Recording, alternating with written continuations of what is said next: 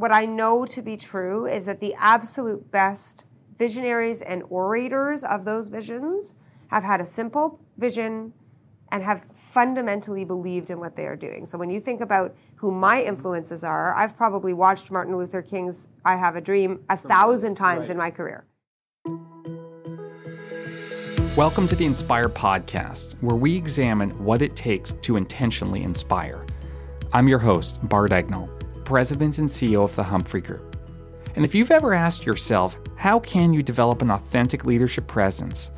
Or how can you tell stories that have people hanging off every word? Well, then this podcast is for you. And it's not just for executives. This is a podcast for anyone who wants to influence and inspire others in their work, but also in their life.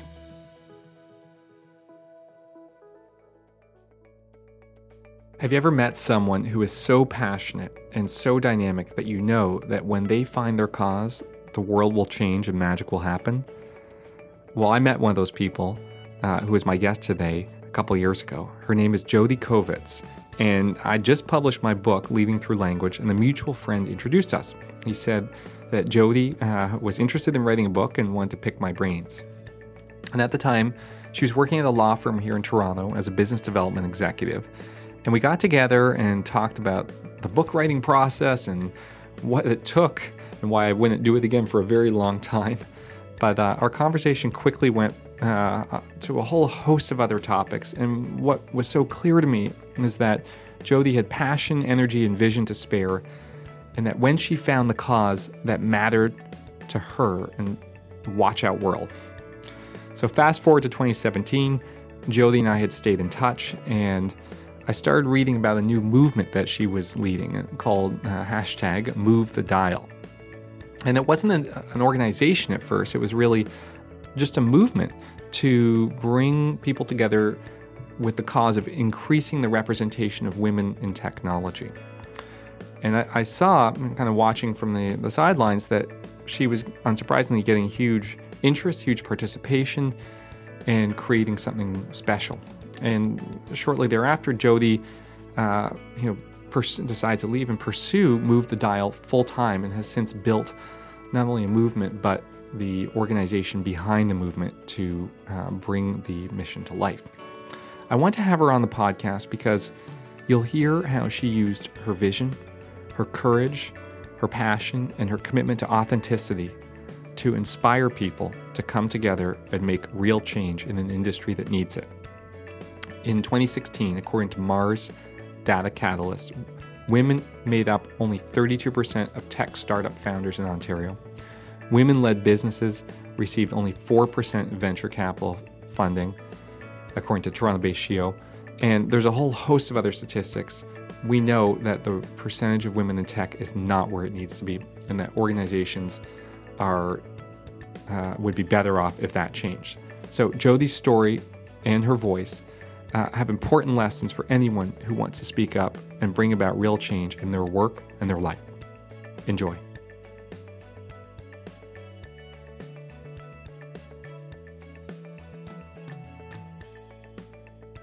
So today it's great to have Jodi Kovitz on the Inspire podcast. And Jodi is the founder and chief executive officer of Move the Dial. And Move the Dial is a global movement advancing both the participation and leadership of women in tech.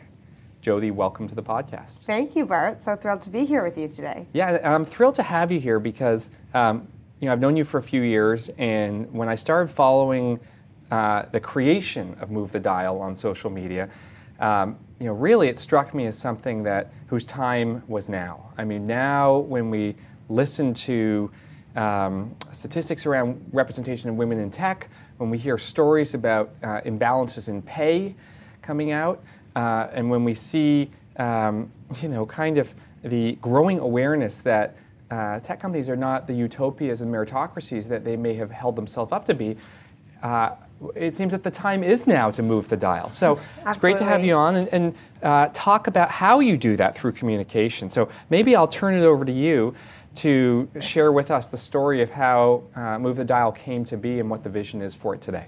Sure. I love telling this story. And, when we think about communication, my passion for the origin story of Move the Dial, I think, is often a huge part of how it's grown. So I spent most of my career in law. I started in tech. And I, in part, left tech because there weren't too many female role models at the top. I had great support of men around me, but you really can only be what you can see. And when you're driven to be at the top of the ranks of a team and there aren't any women there, it's really hard to think that there's a place for you in a company or an industry. So fast forward 15 years later, and then I left law, being offered the CEO role of a nonprofit in the tech space. It's called PeerScale, then it was called Ace Tech.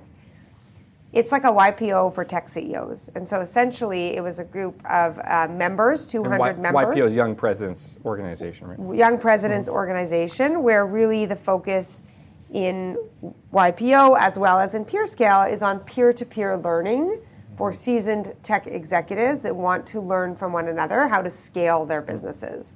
And specifically what was interesting about it to me was that it was about scaling technology companies, not startup technology companies. They have a minimum threshold around revenue and team size and IP. And that is a very specific challenge in the Canadian market altogether. We're getting better at it as we're seeing more tech companies scale and grow and IPO. However, I got to my first dinner with the entire membership and I looked around the room and there was about 3% women. Wow. Out of 130 people. Wow. So that was really what I call seed one of Move the Dial, where... So you saw that, so you looked out and you said, something's wrong here. Yeah, there's a problem. And I wasn't used to it, Right. perhaps naively coming from law where I was working with lots of different executive women. Seed two is someone did something for me that I call a Move the Dial moment. I'm sure you've done these many times, Bart, for people in your network, where someone who knew me and believed in me used 2 minutes of his day plus relationship capital to change my entire life. How did he do it? So what he did is he called the organizer of a trip to Israel that was taking the mayor on a tech trade mission from Canada, from mayor Toronto, mayor of Toronto, Mm-hmm. taking us to Israel to learn about their ecosystem. It was a complete commercial mission on how do we innovate and learn from the best in the world on how they grew their technology ecosystem. And it was fascinating, and I really hadn't earned my spot on the trip, having been a tech leader for about 5 minutes. Right. And but he believed in you. He believed in me, and I was one of the women that he put on the trip. There weren't that many women on the trip, but that wasn't really actually what formed this next piece. It was really about the act of that generosity, the proactivity, and really taking action to actually advance my own career, knowing that I could have an impact. Then the last seed of Move the Dial is I met these incredible women who happened to be the founders of an organization called iAngels, and it is a crowd sort of almost like a venture capital fund that you can fund online from anywhere in the world, and it's completely transparent with all the diligence. Very articulate, brilliant women. And I said, hey, when you just said you were going to, in their talk they gave us, stop in Toronto on an American tour for $100 million. I don't have so many friends in technology. Like, I really haven't been here this long, but I make friends easily, and I'll make a little event around you, and why don't you stop in Toronto? And they looked at me like I was insane and said, well, why would you do this for us? Right. You don't even know us. And I said, I just want to move the dial for you. Was that when you coined the phrase? Yes. So the movement in that moment was going to be an event. And it really started as the idea of a small event. And then I remember writing an email to all these guys that were on the trip saying, hey, I have this idea. We'll showcase Israel. We'll showcase women. Maybe we can do this little event. Who wants to help? And a whole bunch of people were just like, sure, we'll help. No problem. We're in. And they came to the table and sort of helped in different ways, getting contacts, helping with speakers. I asked my brother to host this at his office. He has a company called Wealth Simple. So he had space for us and gave me a designer to make the logo, #Move the Dial. And my organization was amazingly supportive, and we hustled and sort of got together an invite for an event for 30 people. Sent it out December 23rd, 2016. 2 days later, we had 1,000 people registered. Wow. Yeah. So that's how Move the Dial was born. An event that turned into a movement pretty much overnight. There was a voracious appetite in the room to see rock star women in technology. Right. So you tapped into something. You realized then that Okay, because I know this was done on the side of your desk, right? This was not your day job, Right. right? And then you'd done this little event that had become something much larger. Was that what then led you to say, okay, I need to make this my full-time passion? Yeah, and I think the calling to the full-time commitment was a sort of longer story. It took a year to really recognize that had to happen. But, in that moment, I felt called to something. And I said, I never intended to set out to build a global movement. I've just become the CEO of this other organization, which I was, extremely passionate about and excited about and, really determined to do. And this was really born as what I actually saw as an opportunity to bring something interesting to the market for the market. Right. But I wrote an op-ed in the Globe, and I was like, we need to build a movement. Like, this is crazy town, and we need to do something here. And I had looked around and tried to get some statistics on the Canadian landscape for when I was going on BNN. I'm very comfortable with data, and I like to have it, and there wasn't any data. Right. There had been some research done a few years ago that was sort of venture fund oriented, but there really wasn't any meaningful data on the state of the nation. So project number one to me was get a baseline report. What is the state of the nation with some partners? And project number two for me was just keep doing these great events, whatever they should be, and let's have a meeting and invite people to the table. So when did you actually formally start Move the Dial? Well, really the day after that first event, it became a movement. And it started out as a program through Mars and had a whole bunch of sponsors for last year. And, it really started as a very grassroots, self-organizing, thing. And a whole bunch of incredible advisors and volunteers that are amazing and without which this would never have happened. Right. So the likes of Sabrina Jeremiah, head of Google, Janet Bannister, who's at Real Ventures, Pat Krajewski, who was a boss of mine at Scotiabank many, many years ago. Incredible men, Jay Rosenzweig, Chris Even. The guys that there's a ton, PwC, tons of people who just said, I'm in. So let's talk about this for a sec, because to me, I know you've done something amazing. You've created something amazing here. But I think you need to give yourself more credit on the fact that people don't just say, I'm in, right? There's a lot that has to happen, because we all know of people who have a great idea or see a need, and then no one says, I'm in. And so what I'd like to ask you is, how did you get people to say, I'm in? What do you, and whether it's as a volunteer, whether it's as a sponsor, talk to me about what your secret sauce is, and maybe give me a couple examples of how you did it. Yeah, I think, if you were to ask me what the three elements are that I think have made this successful, this is how I would describe them. Okay. First, I think you do have to have a very strong vision and be able to communicate it with a complete sense of purpose and authenticity. So what I know to be true is that the absolute best visionaries and orators of those visions have had a simple vision and have fundamentally believed in what they are doing. So when you think about who my influences are, I've probably watched Martin Luther King's I Have a Dream 1,000 times in my career. And I do that very intentionally. First of all, to influence how I communicate. Second of all, because to hold yourself authentically committed to a vision requires that level of commitment and passion. Right. On the days that are hard, like even today is a difficult day from a volume perspective. Right. The only way that I get through it and manage all the competing priorities is to sort of go back to the I have a dream of what the work is that we are doing. So it's your why. It is your why. Right. So I think for any leader, being absolutely clear at all times on the why, but then aligning that why to a real sense of North Star authenticity is what the differentiator is. Because you can say, my company has mission X. If you don't actually fundamentally believe in the mission, it's not compelling. And deeply care about it, it's not compelling and nobody's buying into it. Because it's not compelling to you. That's the thing. That's 100% right. And so often the company says, this is our vision, now you have to go communicate this. And if the person does, to your point, people just don't believe it. Right. And it falls flat. So that really leads me to the next ingredient. And I think, for me, authenticity is sort of the number one differentiator and secret sauce around me as a leader and around what is happening here. I'm the first person to stand up in any room and say, I am not a perfect human. We all have our flaws, but this is the human that I am. And I think what has resonated with literally every person who has jumped in to support Move the Dial as a sponsor, as a partner, as a champion, as an employee, is that they see and connect with that authenticity. Right. And I will be the first to say also, when I'm not an expert in something, that I don't have the answer.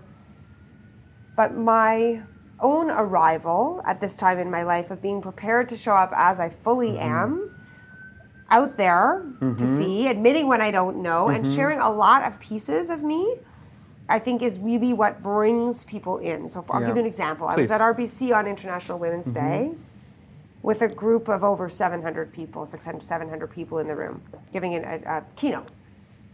And it's a big room. But I always start my talks with who I am as a human, not what I do. So who I am as a human. And what did you tell them? Number one most important job in life is mom to Lily. She's 9. She's curious. She's brilliant. She loves to code. She's empathic towards animals. And my number one objective is to nourish her mind, body, soul. I love yoga. I'm an avid spinner. I love to cook. I lived in Milan. And I'm a used to be lawyer who's now really happy that I'm in tech. Right. So that's who I am. And I love to travel. Once you tell people who you are and you can actually connect with them as a human, you take the guard down a bit. Then what happens is I frame my content as much as I can through my personal history and stories and using my own biography and journey to share whatever point it is I'm trying to make. It's extremely vulnerable to do that. But what happens is the audience just connects more. Yeah. And I think it's, I totally agree with what you're saying. There's a piece I published on LinkedIn about communication skills in the future of work. And I've been in this business for almost 20 years. Right. And this is antithetical to what it was when it started, which is, the kind of Jack Welch, super CEO, everything has to be perfect, no vulnerability shown. And people do not want that anymore because it just seems inauthentic. We want our leaders to show us who they are as people as well before we listen to them. 100%. And so I think that authenticity, whether it's me talking to an individual person or to a large group or around what happens in a room when you put and welcome authenticity to it, is game-changing in terms of what people are prepared to do. Is there ever a downside to that vulnerability? Have you ever paid a price for sharing too much? Yes. I have had an experience. I will never forget the day where I was at a CEO retreat and I was thanking, people, and I got emotional. I actually was moved to tears by my gratitude, and me as a human does that sometimes. And I got some feedback from one of my board members that might not be the best thing to do when you're in a room full of, mostly. But, listen, it was very interesting to me, and I was really happy I received the feedback because it stopped me in my tracks and made me think about, will I lose presence if I show emotion? Right. Can I not command a room and be taken seriously as a CEO of what I anticipate will be a very large organization? And when I reflect on that, what I say to myself is, well, that's who I am. Right. And I cannot show up in the world with all I've been through. And by the way, you don't get to this level of bravery or insanity, one of the two. I'm a single 40-year-old woman starting a startup, right? That is... takes courage. Takes a lot of courage, and I would never have gotten here but for many painful growth experiences along the way that gave me this strength and courage and enabled me to strengthen my resilience muscle because when we get to talking about what does an entrepreneur need, it is that. But I don't apologize for who I am. I am who I am. I'm showing up in the world with an openness to always learn and a humility, that I hope to impart, that there's so much I don't know, but I'm not going to apologize for who I am. And I just love that you're in this space and that the second point you're making is around authenticity. And I think a lot of people listening probably think, my gosh, I wish I could speak that freely. I wish I could be that. But, I work in a company where it's very corporate, or I work in an organization where, I've gotten feedback from someone, don't show that part of yourself. And I feel that I may have too much to lose. What would your advice to them be? So what I'm hoping... Particularly maybe even to women in tech, 100%, right? 100%. I mean, I'll frame it this way. My hope and optimism is that the way we're moving the entire conversation around inclusion is away from diversity. I mean, diversity is like table stakes. We need to have diverse perspectives at the table. I don't even think we need to talk about that problem. We know it to be true. But how you make somebody actually feel included is not necessarily just by asking them a question. It's by, in my respectful perspective, welcoming the answer that they give you and embracing it in all of its humanity. So how do you create a culture of belonging, which is where I believe this entire diversity and inclusion conversation really needs to go? Right.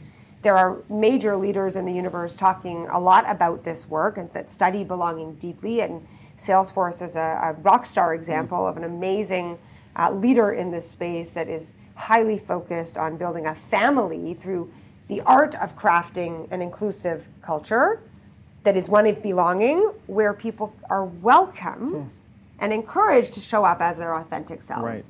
And if you can't, if I was coaching or advising a CEO of a major public company, I would say, if you're people in this world where everything is transparent, everything on your phone and social media, if people don't feel that they can be valued as the humans they are, they actually can't bring their best selves to work, because then they're hiding. So Jodi, yes, you started to move the dial. You realized there was no data on women in tech. You did this study.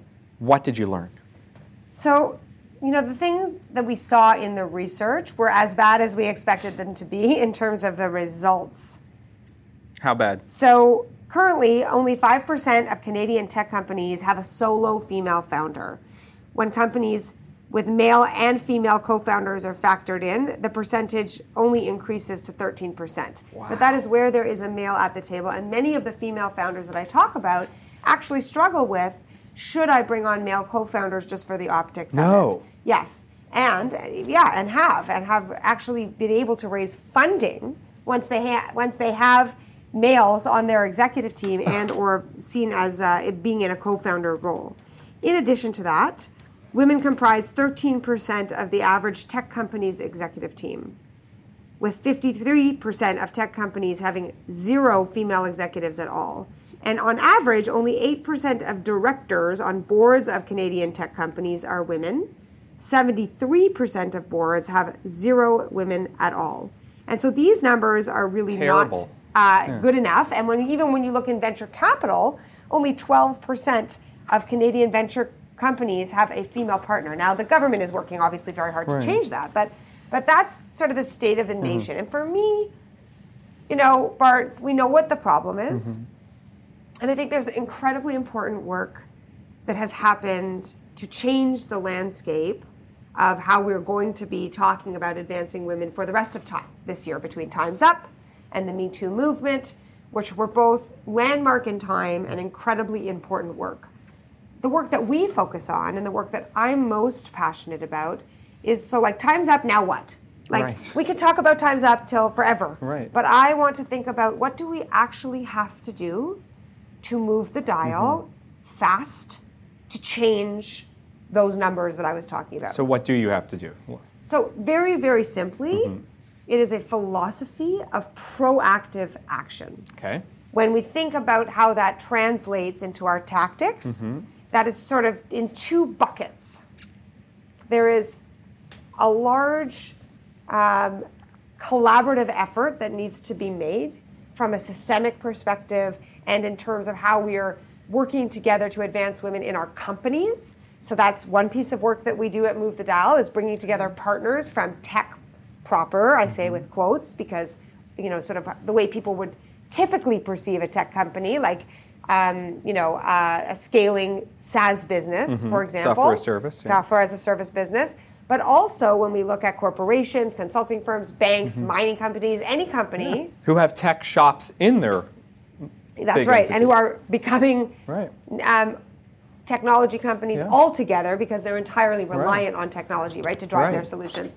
So we're bringing those people together to really learn from each other best practice, create a very simple roadmap as to what the big actions they need to take together are in order to actually make substantive change quickly. Because even the best, even like a Salesforce or a CIBC, and who's a wonderful partner of ours, or TD, PwC, these companies out doing it alone will move the dial inside their companies slowly. But if they can share the work that they've done for many, many years with the technology companies that are just starting from scratch to create inclusion strategies, we can actually work together to move fast. So there's that piece one. Okay. Piece two for me is around mindset shift.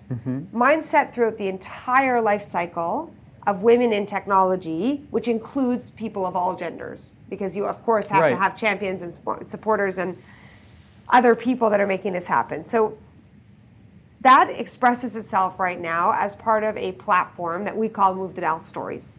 It's events, it's digital, it's different ways of sharing the stories of incredible women in tech, their human, authentic stories, and their big ideas for the world.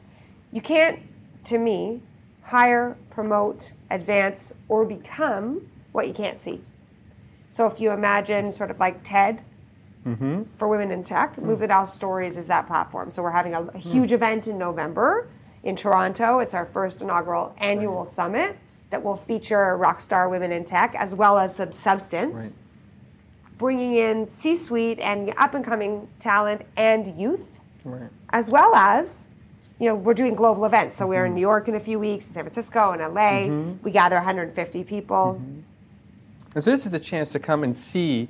I mean, you mentioned early in your life when you worked in tech, there were no role models. There were no kind of proof of concepts. And you said, well, this is not the future for me. And so one way you're attacking that reality is by bringing women who do personify success stories in tech. And then also sharing their ideas to make change. Is that right? 100%. And we are working, these are two pieces of our program. But fundamentally what we do is we build network, we build community, we change mindset, we create, a path forward to actually making the substantive change through collaboration deeply. And, really are trying to shift the mindset of individuals and, frankly, our entire society around what it takes to actually make this kind of big change. Let's imagine there's a tech company or a big company with a tech division within it, and you can pick one that you're actually working with, and the executives look at it and they say, my gosh, we've got to do something about this. We recognize that we are, say, 20% women.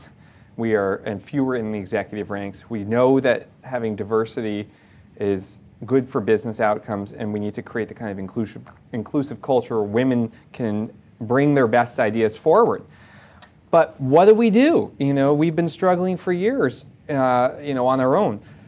If we were to work with you, what should our company do differently to move our own dial? What would you tell them? So that's a great question. And we are, I would say... And do you get this question from companies? Yeah, I mean, all the time, and we're engaging all the time with these different kinds of companies.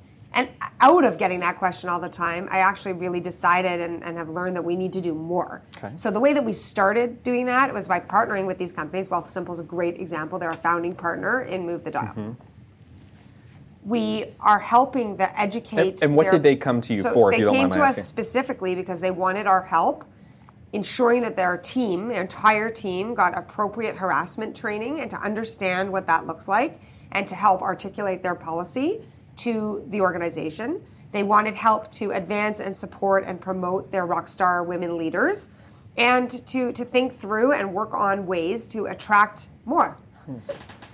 The thing, though, that's super, interesting to me and what I noticed is that tech companies like Wealthsimple and others that I've spoken to, other founders, are really aching for what is the right solution and when do you start and how do we get this right? Because the work is really hard. I find it hard for my own team. I'm mindful of how much I have to learn, and I go to advisors and friends of Move the Dial to teach me how to be more thoughtful in our own recruiting strategy to ensure that we have a very diverse applicant pool. that we are not letting any bias into that. And I've had to shift challenging. and learn. We've had to be intentional in our work, and we are by no means perfect either. It's really, really hard. But one of the things that I have definitely noticed is a need to deliver a more meaningful solution to these tech companies. So I'm actually actively working at the moment with long-standing diversity experts to create that offering. So in short, there's no simple solution. There isn't. It sounds like it starts with intention. It starts with intention and a mindset, and then doing a whole lot of really, really hard work and making it a full-time strategic priority. Like, there's no getting around that. Right. It has to be at the top of the list. And then there are very specific tactics. So we are working on what can we provide to tech companies to make this roadmap easier, learning from the best of. We're not the first people to try this, but there's a very specific life cycle and need set that a tech company has. They can't afford to go hire a PwC or Deloitte or McKinsey for $100,000 to do a diversity consulting project when they don't even have $100,000. Right. They might have $10, but they still want to get this right. So there's got to be a way, to help guide these tech companies as they're growing so that it's not a big problem after they've hired a team of 50 people. So that's number one. And number two, we're really trying to learn what the global best practices are when you're looking at larger scale tech companies.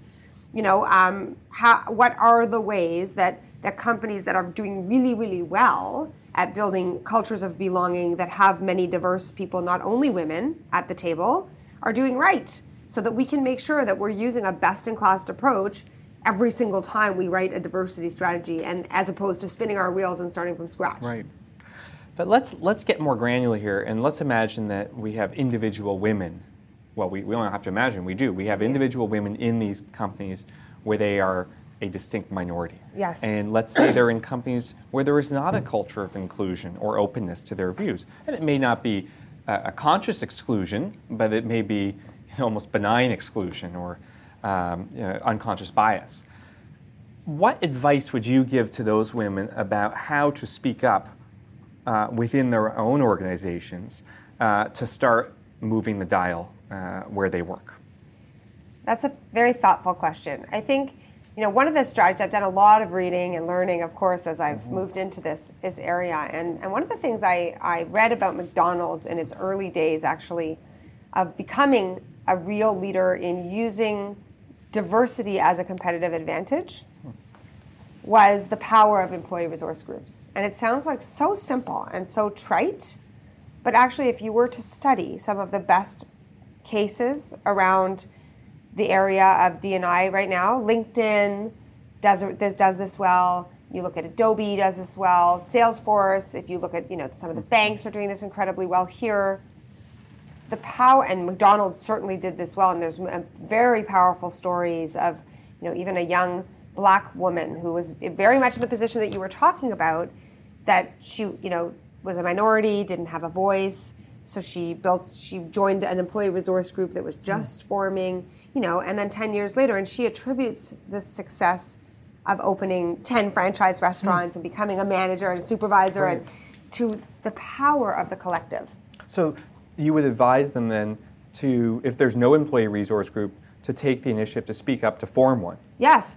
And if there aren't any other women, I was recently at a tech company where there was only one woman developer out of 20, and there wasn't really anyone else there for her to talk to build those relationships outside of the company that will make you feel supported, heard, be a safe place in order to develop a voice and ask for what you want. So in this case, the female developer was articulating that she was really, that she was really, seeking to have more women that were being, recruited to the company and really needing to be heard. And so through being able to share that with other peers outside, was then able to get strong enough to go articulate that message back inside. So that's and what was the reaction? Very well received. But sometimes, the perspective is you're not sure. What the perception is that you're not sure how well it will be received. And I've heard other stories of female developers trying to stand up, not even stand up, but just ask for what they need and more support, and not being heard and leaving. So I think. And is that what you'd advise? I mean, I'm interested in that. Obviously, if you speak up and are heard, that's the best case scenario. Yes. It starts the movement. But if you speak up and you don't hear a receptive ear, what would your advice be to them? Would it be to push more? Would it be to just say this culture is not going to change? How should they handle it? I think it really depends on your personality and your authentic comfort level. Like, so for me, one of my best practices, if there's women listening that, don't have that as a resource, is to go seek out a mentor. Right. And someone that you do feel safe with to help coach you through how to have these conversations. I'm very blessed that my entire career has been created through a sequence of having very powerful mentors that became sponsors, that became friends, that support me. But even still, when I'm having a difficult moment, I go to one of them and I say, hey, I've got this really tough conversation I have to have with an investor or a board or a sponsor, and how should I navigate it? What do you think? There's a lot of work that you do ahead of those conversations to test out how you'll make the arguments. Is that right? 100%. I mean, I certainly, if you were to ask me, and back to like sort of the beginning of the podcast around part of the secret sauce, things like what I'm building don't just happen. Like Apple didn't just happen either, right? Like these companies don't just happen. There's a lot of thought and care into so many little details that are like a Jenga game, pieces of a Jenga game. And fundamentally, the most important pieces of that Jenga game are the foundation. And the foundation is, how do I communicate? How do I present the vision? How do I present the message? How do I have difficult conversations? I might not always get it perfect, but my own standing rule is to prepare for those difficult conversations, to anticipate what might come at me. So I've thought about what I actually want to say, and to hang on to my values. And when you hang on to your values as your North Star, and you I think are ready for, you can navigate these difficult conversations, whatever may come your way. And often when I'm checking in with these, sponsors or mentors around, what do you think of this? Or, and I'm maybe second guessing myself, especially when you're in a public role. I mean, that happens. People might not agree with me. They might, sometimes, but often actually the response I get is like, you're spot on in your gut, trust yourself, you got this. And I think that's, a great way to wrap, because, it really is great advice for anyone who wants to start a movement. And it doesn't, look, I don't think anyone, should feel intimidated by what you've done, but just the opposite, be inspired. Not everyone may go out and start a movement like Move the Dial, but sometimes movements are tiny, right? And it's like 100%. the woman at McDonald's who started an employee resource group. And if we are going to collectively move the dial, I think everyone can really be inspired by your lessons on how to speak up. Start with that strong vision. Have conviction. That's as you said, your values are your North Star. Bring that authenticity. And, prepare for the conversations. It's great takeaways for everyone. Thank you. Yeah. Jodi, if people want to learn more about Move the Dial, if they want to come to an event, where should they go? MoveTheDial.com and sign up for our newsletter and our event mailings, and you'll be kept in the know. And certainly watch soon for our global summit being launched live very shortly. Well, thank you for coming on the Inspired podcast, but also thank you for starting this movement. I think it's timely. Thank you. Thank you so much, Bart.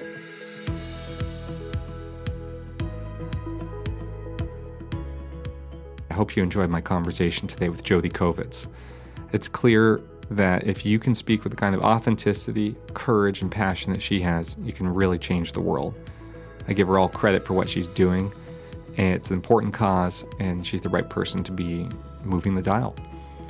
I will put in the episode notes some details about Move the Dial, so you can check it out, attend one of their conferences, and find out how you can be part of the cause.